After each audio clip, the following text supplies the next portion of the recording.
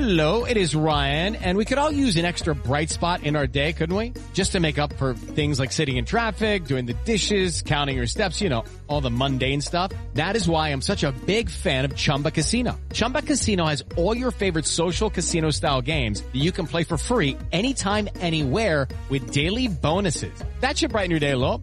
Actually, a lot. So sign up now at ChumbaCasino.com. That's ChumbaCasino.com. No purchase necessary. VGW Group. Void where prohibited by law. See terms and conditions. 18+. Okay, round two. Name something that's not boring. A laundry? Ooh, a book club. Computer solitaire, huh? Ah, sorry. We were looking for Chumba Casino. That's right. ChumbaCasino.com has over 100 casino-style games. Join today and play for free for your chance to redeem some serious prizes. ChumbaCasino.com. No purchase necessary. Void where prohibited by law. 18+. Terms and conditions apply. See website for details.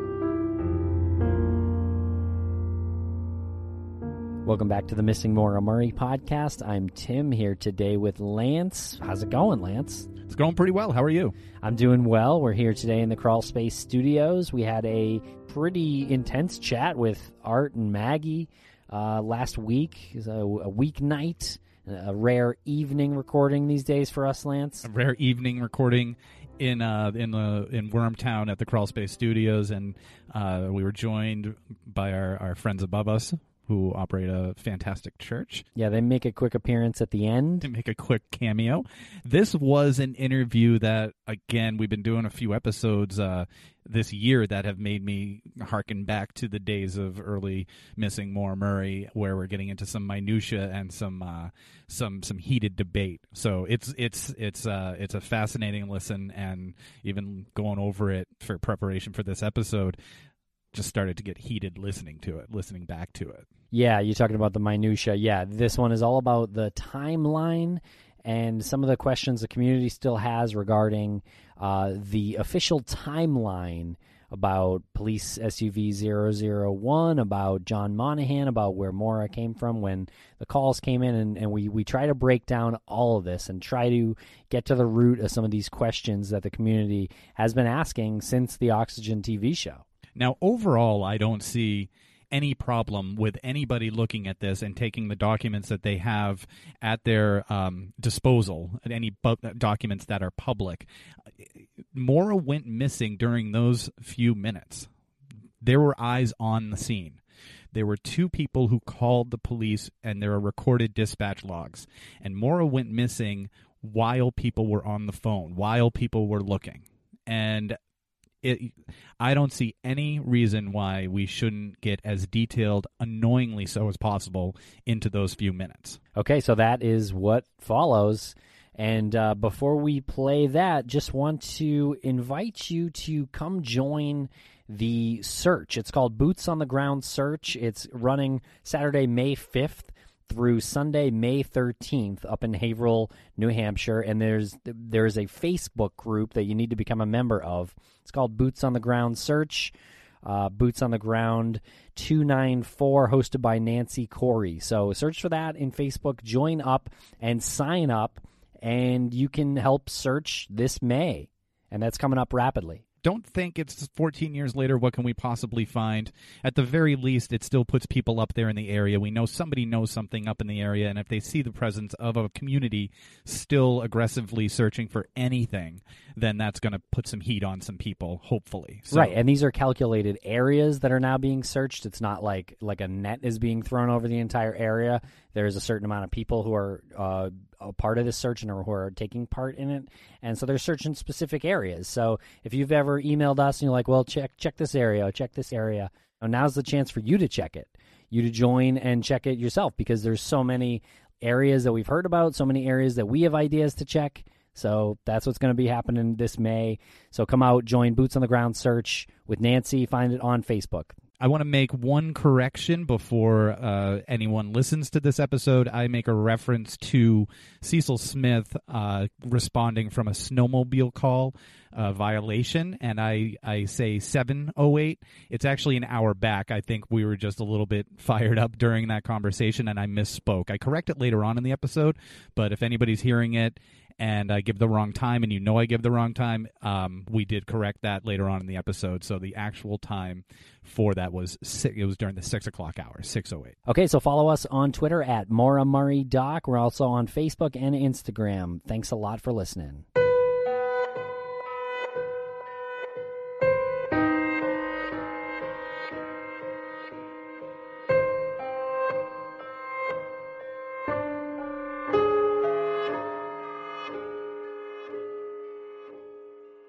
Hey, Maggie Freeling and Art Roderick. How are you guys? Welcome back to Missing Maura Murray. Hi. Thanks, guys. How you doing? Good. Doing pretty good. Doing a little better than Maggie's cat, which is, well, no, looking okay now. Looking like He's here for moral support. Looking like it really wants to be there. Thanks for joining us, guys, and finally being able to start hashing away at this timeline, the official timeline versus the hypothetical timeline versus the sheriff department log, et cetera, et cetera. I think our timeline goes with the sheriff department log. I also hope this is the last time we go over the timeline. I was kind of done with it. Actually, I'll tell you, the first time I was done with it was after the Karen McNamara ride, Maggie. Yeah. And then after Cecil Smith's interview, I more or less put it away. We more or less put it away as well, but there's still the community out there that have some questions. So I think we should just get right into starting at the beginning here at 7:25, according to your official timeline, Art, that you have put together based on the factual information, interviews, newspaper articles, dispatch logs, and information from law enforcement. Right. And the reason why I have 7:25, I mean, unfortunately, I think a lot of these times are a minute or two given here or there. But it's the best we can do with the information that we have. The whole timeline kind of reminds me of like a 20-piece puzzle. Because it's just not the timeline. It's also eyewitness statements. It's 911 calls. It's Karen McNamara, witness A. It's Cecil Smith. It's John Monahan. You know, it's Mike Lavoie, Dick Guy, the fire department. It's all these put together. And you have to look at the total picture. You just can't take one fact out of this timeline and to develop a story around that. And I think that's what's happened out there. And to me, there is nothing that jumps out at this timeline that says anything to me other than what it is. It's a law enforcement agency, a police department responding to a minor motor vehicle accident with property damage, and the vehicle is abandoned. And really, that's it. I mean, there's nothing in here that jumps out to me that says anything was done untoward by the law enforcement agency that responded, by any other law enforcement agency that could have been in the area, by the fire department, by any of the witnesses, by anybody else. So, I mean, we can go over the timeline bit by bit, but I think you have to keep in mind that the timeline is encompassed by a lot of things, just not by Grafton County log. It's encompassed by a lot of other things, too. Okay. I think one of the biggest standouts to some people in relation to your timeline and the Grafton County Sheriff's Department log is Cecil Smith's arrival time of 7:46. Mm-hmm. So, according to the Grafton County Sheriff's Department log, this is what was plugged in. It had his dispatch at 7:29. He was en route a few seconds later, around the same time, and he arrived at 7:46. That's what's. He actually got there a lot earlier.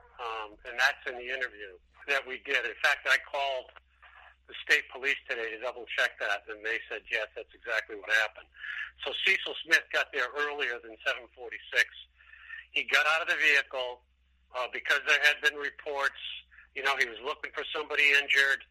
The 911 call came in from the Westmans at 7:27. So Cecil Smith is dispatched at that time, and he responds, and he doesn't call out immediately when he gets there. He gets out of the vehicle, gets out of his SUV, 001, which was witnessed by the Westmans.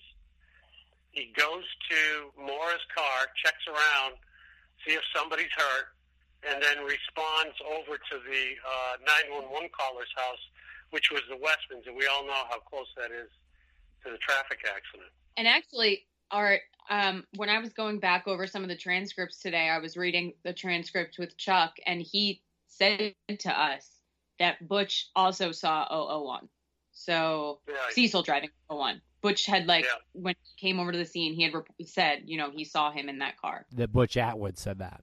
Yeah. To so who? Butch said that, according to Chuck West, and that is in the transcripts that we have from the show.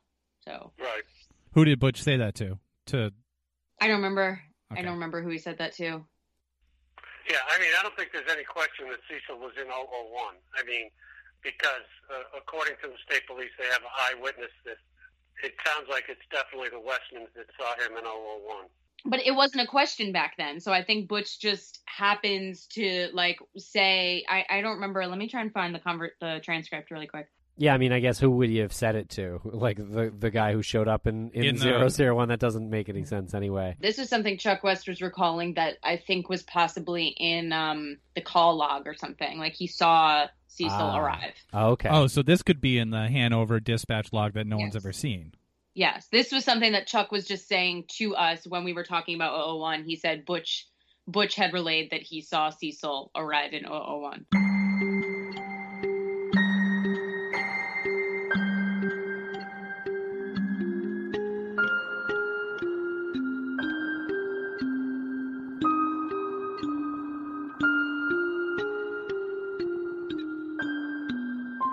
Before we get too deep into 001, so what we're saying here is that at 7:27, Faith definitely calls the Haverhill or calls 911. Or is there a difference? I'm sorry. If she calls 911, does that go to Haverhill Police Department? Yeah. Okay.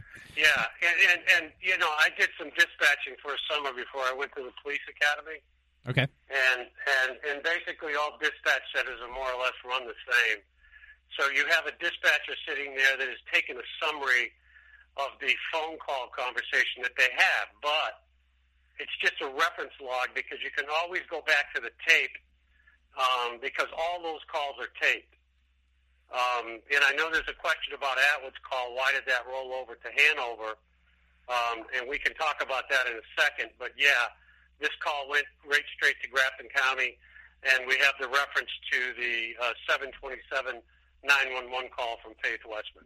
So 7:27 is a definite timestamp. Yes. Okay. And so we have to give Faith some time to explain the situation to the caller. I mean, to Rhonda Marsh, to the woman working the dispatch. So are we safe to say that Cecil probably left at 7:29? Well, I don't know. I think he was dispatched immediately because you got to remember this is a human being taking this information down. So I'm sure they're talking on the phone. They could have been typing. Maybe they waited until afterwards. Right. And you glance up at the digital clock and write the time down. Right. The only real thing that would have that timestamp would be the tape. Right. Which we don't have access to. So we can say definitively that it didn't happen any later than 7:29 and 31 seconds. Because, like what you just said, we're talking about a human who could have taken the information, then looked up at the time, and then typed it down. So it couldn't have happened any later than what they had seen on the digital readout. Right, and then we're also taking into account probably the discussion she had with her husband about whether to call 911 Faith. or looking out the window and seeing what's going on. 40 feet from her house. Yeah. Right. Okay. So there could still be a window because you have a very approximate accident time at 7:25. I mean, it could really. I'm just putting it out there. I don't want this to go I don't want this to catch like fire here, but it could have happened at 7:18 and they could have had a 5-minute discussion, and then she's like, well, maybe I guess I'll call, 2 minutes later after my ramen finishes cooking on the stove. Right. And that's the problem, is that some people are trying to make an exact science of this, and there's no science to this. This is all human error. Yeah, exactly right. I mean, these are all estimates. The bottom line is, on any of this stuff, there's no gap in here that would indicate anything happened. That's what I come down to when I look at this timeline. I mean, you could mince a minute here or there, but it really doesn't give you anything. All this was innocently done. Again, hindsight's 20/20. You have to look at what they knew at that particular time, what was going on at that particular time, and it was a minor car accident. That's what it came down to, and it turned out to be an abandoned vehicle. So just to interrupt really quick, so I found where Chuck says Atwood comes out, or, at some point, I guess Atwood's on the phone and tells us, I see Cecil Smith in the SUV. Didn't say 001. It wasn't a big deal. Then he says, I see Cecil Smith in the SUV. And then he sees the lights flashing, and that's that. He says, you'll have to talk to Cecil about it. But how did Cecil get there so fast then? Right. Here's the burning question. According to Grafton County, it took him 17 minutes. According to being in that area and any estimated time that you go through for Google Maps or MapQuest or Apple Maps, it's anywhere from 14 to 17 minutes. Yeah, but you're talking about a cruiser going with lights and sirens. And Karen McNamara, he passed her twice. I mean, true. You've got to remember the other information. We have Karen McNamara that sees SUV 001 go by her twice, right? And we have a 911 call from Faith Westman. Yeah. Okay, so this is what drives me nuts. I don't understand the question after that. Yeah, it really isn't a question. This is just what because it's not. It's part of the conspiracy. It's part of this theory that it's not Cecil. I'm not really understanding what him driving 80 miles an hour has to do with anything. Right. But this is what has always been out there. If it's just, if it's not because I know that's why you guys are asking. Right. It, yeah. I'm trying to understand. So what you're actually saying is that Karen Westman lied. No. Cecil Smith lied. John Monahan lied. Right. Faith Westman lied. No. Butch Atwood lied. And the Marats lied. No. All I'm asking is, did he come from the police station? Listen, on that log, if you look at that log, wasn't he out at another call somewhere? He was out at another call at 7:08. Right. And he was writing a ticket or something for a snowmobile? Snowmobiles, yeah. Yeah. So what's out there right now is that he was definitely coming from Haverhill Police Station. And we can't, as two podcasters, we can't say, no, he wasn't. We have to talk to people who are experts in this so we can put this to bed. That question would dismiss every other bit of evidence out there. It does. That's the problem. Right. Because people are taking one little bit of info, pulling it out, and then wrapping this whole story around it, and forgetting that we have, Faith Westman's 911 call, we have Butch Atwood, and we have Karen McNamara. Right. So if the answer to this is that he was just en route between he was en route between the snowmobile call at 7:08 and maybe going to grab a Coke at a McDonald's or going to the station or something, maybe he was 9 minutes away from where the accident was. He could have very well been there. And then none of it's an issue. Yeah. To me, it's a piece of information that really doesn't mean anything.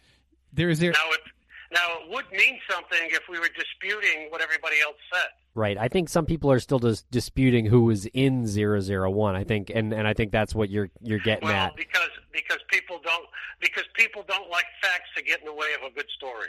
Regardless of what we say or what we do, we know for a fact Cecil Smith was in 001. We have 2 or 3 witnesses that see him there. So what's the dispute? I don't know.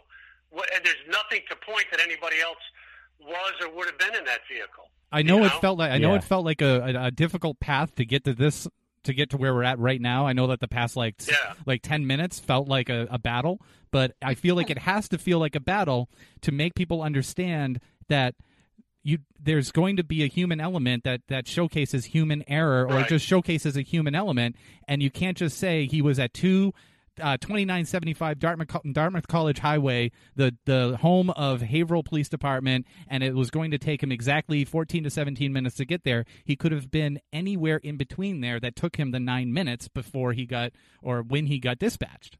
And let me just say, part of that problem, too, is that people who are, making math equations to do this timeline haven't even been up there and done the drive. This was a non-issue to us after we had done the drive, after we physically did the drive doing these speeds. I mean, after Art and I did it, it was like this revelation moment of just like, holy shit, Karen McNamara saw 001 and it was Cecil.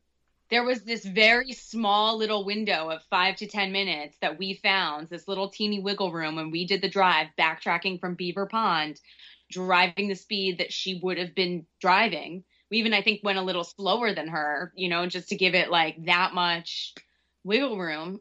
And it was the exact amount of time that it took for Cecil to get there, walk across the street to the Westmans, talk to them, that Karen had driven by. I mean, it was just so obvious to us that is what happened. Yeah, we did the drive with Karen, and she was even saying how fast about she was driving. She was saying we did it with her too. Yeah, and she's like, "Well, I probably wouldn't have gone this fast, or what you know."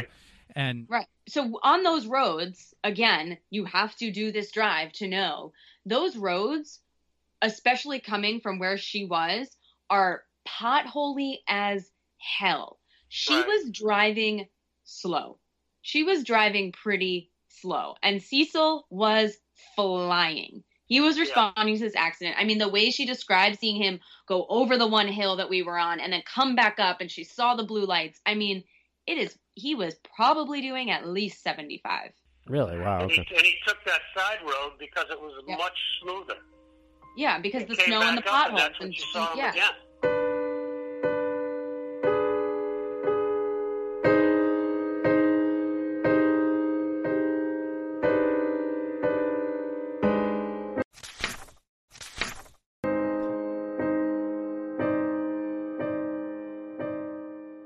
I know that there's going to be a question out there, and I have to ask it, and I'm sorry, and yell at me once it's asked, but why is Cecil flying to an accident scene that has previously been described as just a car on the side of the road with no person injured? Well, we don't know if anybody was injured. Well, according to Faith and yeah, but you never know. I mean, Faith, unknown Faith person injured. From her house, she doesn't know exactly what the extent of injuries are to a person inside the car, right? That's true. Yeah, so I mean, you get the call, it might be property damage, it might not be. It could be personal injury. You don't know till you get there. I have to tell you, doing this for the years I've been doing this and interviewing police officers involved in internal affairs stuff, if there was something that was wrong here, it sticks out like a sore thumb. And you just don't have that here. And I'll tell you that the thing I find interesting is, although this accident, a lot of people have said was out in the middle of nowhere, there's a lot of people that have pieces of information that when you plug them together fit in to exactly show what happened out there. Of course, the big piece we're missing is what happened in the 5 to 7 minutes, what happened to Maura. But otherwise, I mean, Maggie's right. I mean, it was like a light bulb went on in our head when we did the ride with McNamara, and then when Cecil told us he was in 001, that was it. I mean, that kind of ended the whole thing for me. Now, Cecil went to the Westmans and talked to them before he called back to the scene. Is that protocol? Right. Like, how odd is that for, like, the situation? It's not odd at all. I mean, Cecil did the right thing. He thought somebody might have been hurt, so he immediately got out of the vehicle, went and checked the vehicle itself, checked the scene real quick, and then, you know how close that it is to the Westmans house there. He just walked the 40 feet and talked to the Westmans and then called out. I did confirm today he went to the Westmans first, and then he went to Atwood's. Secondly, let me just talk real quick about the whole issue with Butch Atwood's 911 call. Please. Grafton County has a setup, as do all dispatch offices up in that area, as they do generally anywhere, that if a 911 call is not answered within 3 rings, it rolls over to the nearest county as sort of a backup. And what happened is, so it rolls over to Hanover County. Hanover County receives the call, and Butch says, hey, there's a girl at this accident scene. So Hanover County doesn't even log it and just calls Grafton County and says, hey, we got this call from your jurisdiction. Here's the callback number. He says there was a car accident with a female at the scene. So that's when you get the Grafton County dispatcher on the log itself calling Butch Atwood's house and saying, where's the female, to Butch's wife. And, of course, Butch's wife doesn't know anything about the female. And that also answers the question how Cecil would have known that there was a female at the scene without physically seeing anybody. Yeah, it could have they could have dispatched that over the radio, too. As he's en route, right? As he's en route or he's already there. Right. Either way. So that was another one of these burning questions was, how did he know? Who did he go to first? Yeah. Did he go to the Atwoods or did he go to the Westmans? And what does that – I saw Maggie's like, why? But like, what does that even mean? But he's it's getting – It's also like partially a non-question too, because apparently this information came from Cecil himself in our interview.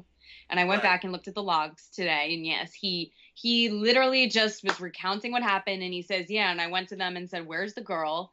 This is 14 years later. He's recounting. Yeah. He said, where's the girl? We don't know. He could have gone over and said, where's the person? We have no idea what he said to the Westmans 14 years later, that he knows it's a girl. But hearing this now and putting it, like piecing it together in your head, I don't see how it wouldn't make sense for a responding officer to get information that was delivered to them from another call that came in, specifying from an eyewitness. When this thing was brought up by conspiracy theorists, my first thing was, obviously he heard it on the radio. Right. I mean, what? Right. Obviously. Now, it also, what's interesting is the report filed by John Monahan on the 19th, 10 days later, basically says he overheard on Grafton County Dispatch Relay that the reporting party could see a single female in the driver's seat smoking a cigarette. Yeah. Now, I'm thinking, this was 10 days later, and, I don't know if John Monahan's putting 2 and 2 together either. Because when we interviewed John Monahan, he was at the scene for a total of 5 minutes. Talked to Cecil Smith, never even got out of the cruiser, and then drove on up towards Sweetwater way station. So, again, this just shows how much of a non-issue this is. But let's stay on it for a second, because Fred is still making an issue of it. He's still, Monahan's like his number one guy. So, I don't know why. I mean, we talked about this in the documentary, and let's just maybe go over why he has absolutely nothing to do with anything. Can I throw something out there as a answer to this? Yeah. Maybe he doesn't have anything to grasp onto anymore, and that just makes sense to him at this time. Well, I completely agree. I don't think he's part of like trying to get a conspiracy going. I think he's at his wit's end, and he's like just grasping onto whatever kind of makes sense. I agree with you 100%, and this has been the problem. I wouldn't say it's a problem, but I think to a certain degree, Fred has been taken advantage of by some people out there, and I think that he is grasping at straws. I mean, I've never tried to convince Fred of anything other than providing him with facts, because Fred has every right to believe what he wants to believe, and I don't even know how I would react if one of my kids went missing. Yeah. So Fred can believe whatever he wants to believe, and I back him up 100%. I just provide him with the facts, and he can believe what he wants to believe, but, we just got to figure out what happened tomorrow. And I think you're right on with that assumption as to what Fred is grasping at this particular time. So John Monahan here in this report writes that he heard dispatch relay that the reporting party could see a single female in the driver's seat smoking a cigarette. So now we have Faith Westman's account with Rhonda as a man smoking a cigarette, and then we have John Monahan's as a female. So obviously one of those sounds like it's incorrect because it's both one person. Yeah, but I think there was a disagreement actually. About They had said they had a disagreement. There's been a disagreement from the beginning. Right. About because Mr. Westman didn't believe that was the case. If it was a cigarette or not. He not. thought it was somebody sitting in the front seat of the car with a cell phone. Right. Here's the other fact too that people don't grasp onto. They take these one or two little tidbits and then go crazy with it and forget about all the other evidence and eyewitness testimony. But remember the flooring at the rear of the vehicle? Sure. Okay, well, that was Maura putting the rag in the tailpipe. Yep. We forget the rag in the tailpipe was there. We don't. So who else is going to put the rag in the tailpipe but Maura? Right. Because we tested all that. That is something he told her to do. Right. Yeah, definitely. We're all 1,000,000% in agreement there. Yeah. Right. Yeah.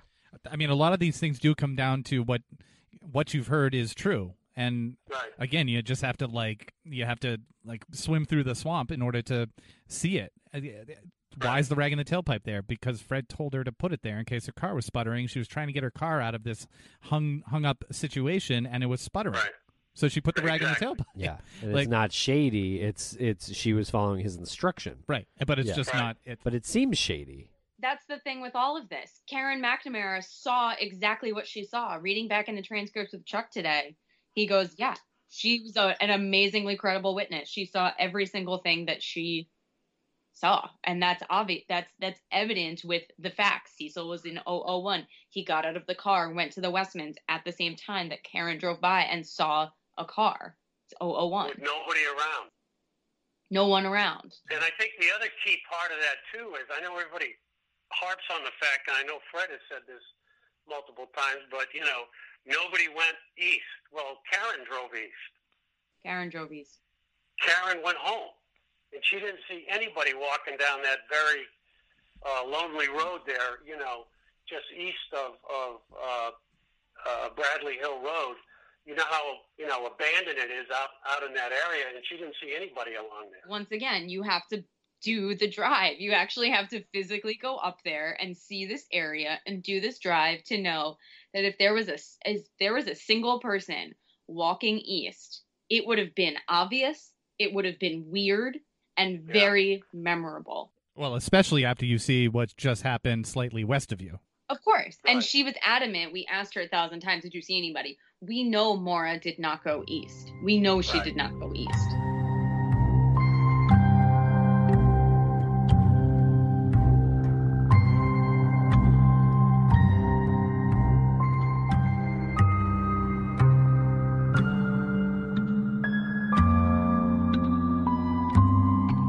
So what about this 911 call? I mean, I feel like a lot of what we're saying kind of, and I think you were hitting on it earlier, like a lot of what this conversation is about kind of circles back to, well, was Cecil really in the SUV in 001? So if we were to hear the 911 call from the Westmans or even Butch, wouldn't that put the whole thing to bed? Yeah, it probably would. I mean, we're not going to get that, and that's one of the pieces of the puzzle that we don't have. But I confirmed today that they do have the tapes of those conversations on the 911 call. Why can't we hear it? Because they're holding it for investigative purposes.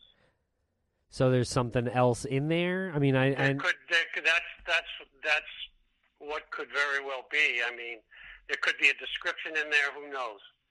But they and don't. That's the thing too. It could be the most mundane thing in there. It might not be this bombshell that we make of it, but it could be something very simple, that like what? Person who took her or whatever the scenario may be is the only one who knows. And if they say that, then the police know this is our guy. And after 14 years, they haven't been able to figure out how to spring the trap on him? No, I mean, it doesn't make any difference how long it is. It could be a bit of information that if somebody comes forward and confesses and puts that info out, then they know they got something.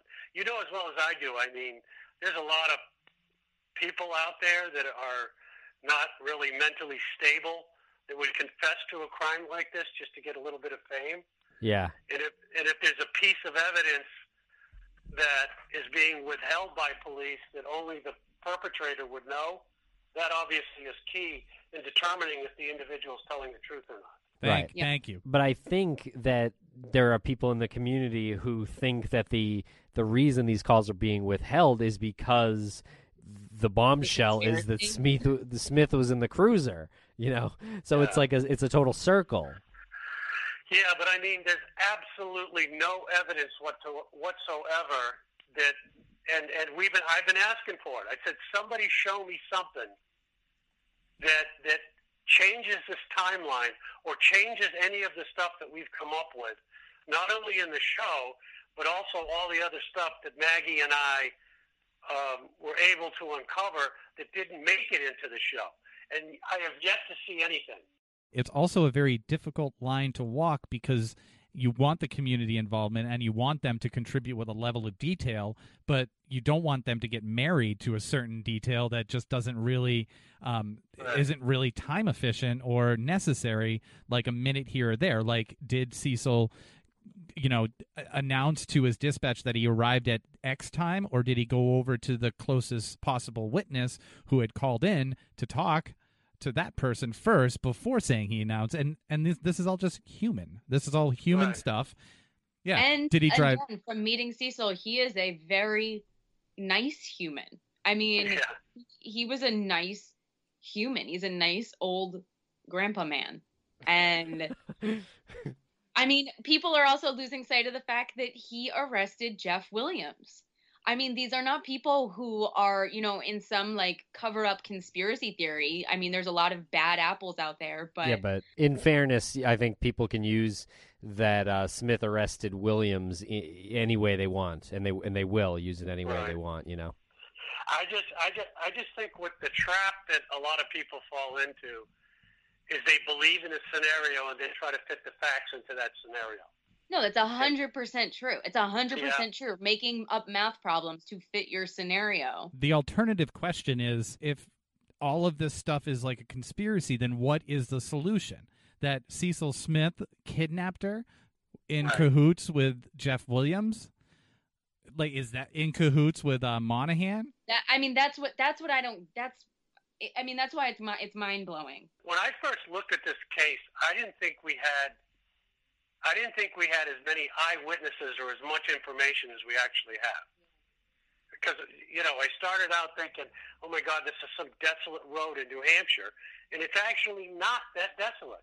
And we have all this information coming in from the Westmans, from Butch Atwood, from the Marats, from the tow truck driver, Mike Lavoie, from Cecil Smith, from Karen McNamara, from John Monahan, and that's a lot of information. That's a lot of people talking about it.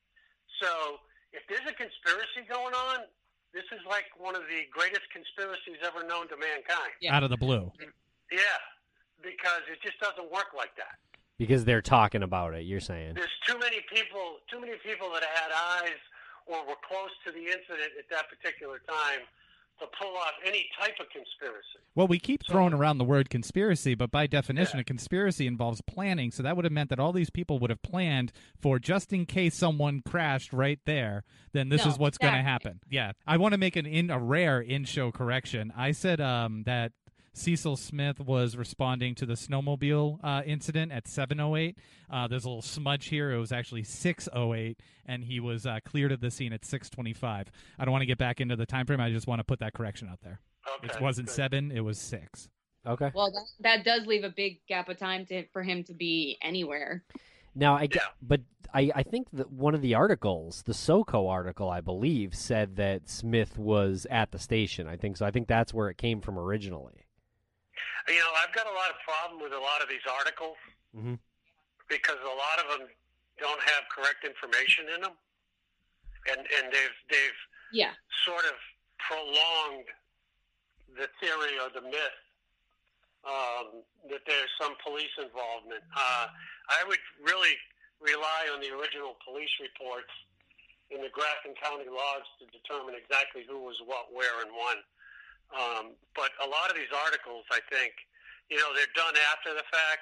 Well, let me put that in context a little bit. As a journalist who works for a national outlet where we are held to incredibly high accountability standards, some of these small local papers are not held to those accountability standards, not slamming local papers at all. I mean, that's the best kind of news. But I mean, in 2004, the standard to get information accurate, especially in a breaking news scenario, I mean, breaking news is the hardest kind of news to cover. I mean, you'll see CNN and all the major networks making corrections afterwards. I mean, there's inaccurate information in these small town local journalists in these papers, for sure. This is the problem. I mean, the real document that had the timestamps and the recordings would be the tape. And unfortunately, we're not going to get that. I asked for that a couple times. So, I mean, we can go by the dispatch log, but again, even going by the dispatch log, I mean, I just don't see a huge gap in there where something could have occurred. And again, what you're talking about could have occurred is, like, we'll just, like, police kidnapped her and took her away and hid her body. That's what this conspiracy is getting at, is that the police had something to do with it. Or they showed up and whoever was kidnapping her at the time was, like, connected to the cops, so the cops are, turned a blind eye and let them do it. Yeah, I mean, that's usually what happens. I mean, and where were the Westmans during this time? Right. What were the Marats looking at? So, I mean, there's people that actually had eyes on this up until the point that Cecil drove up. God damn. So it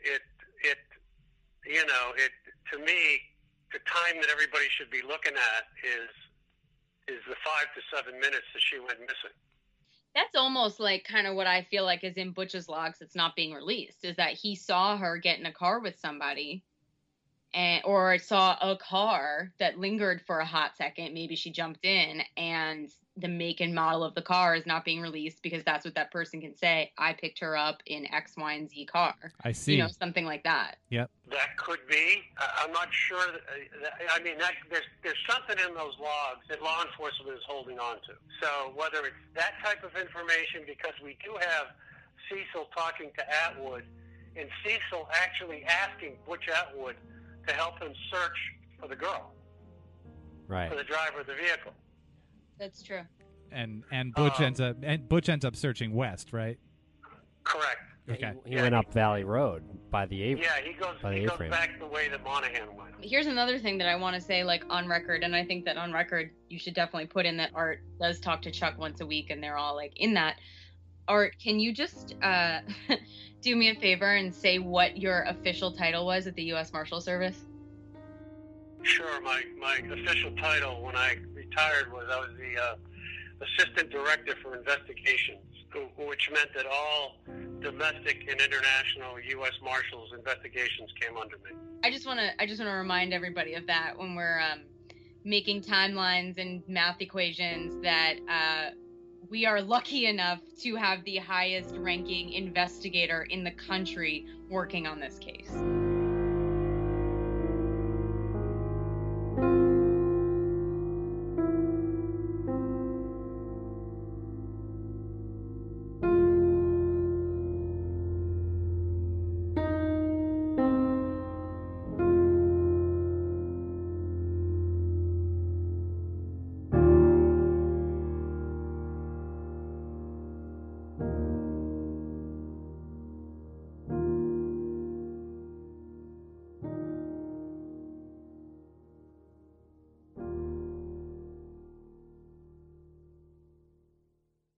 Hello, it is Ryan, and I was on a flight the other day playing one of my favorite social spin slot games on ChumbaCasino.com. I looked over at the person sitting next to me, and you know what they were doing? They were also playing Chumba Casino. Coincidence? I think not. Everybody's loving having fun with it. Chumba Casino is home to hundreds of casino-style games that you can play for free anytime, anywhere, even at 30,000 feet. So sign up now at ChumbaCasino.com to claim your free welcome bonus. That's ChumbaCasino.com and live the Chumba life. No purchase necessary. VGW. Void where prohibited by law. See terms and conditions. 18+.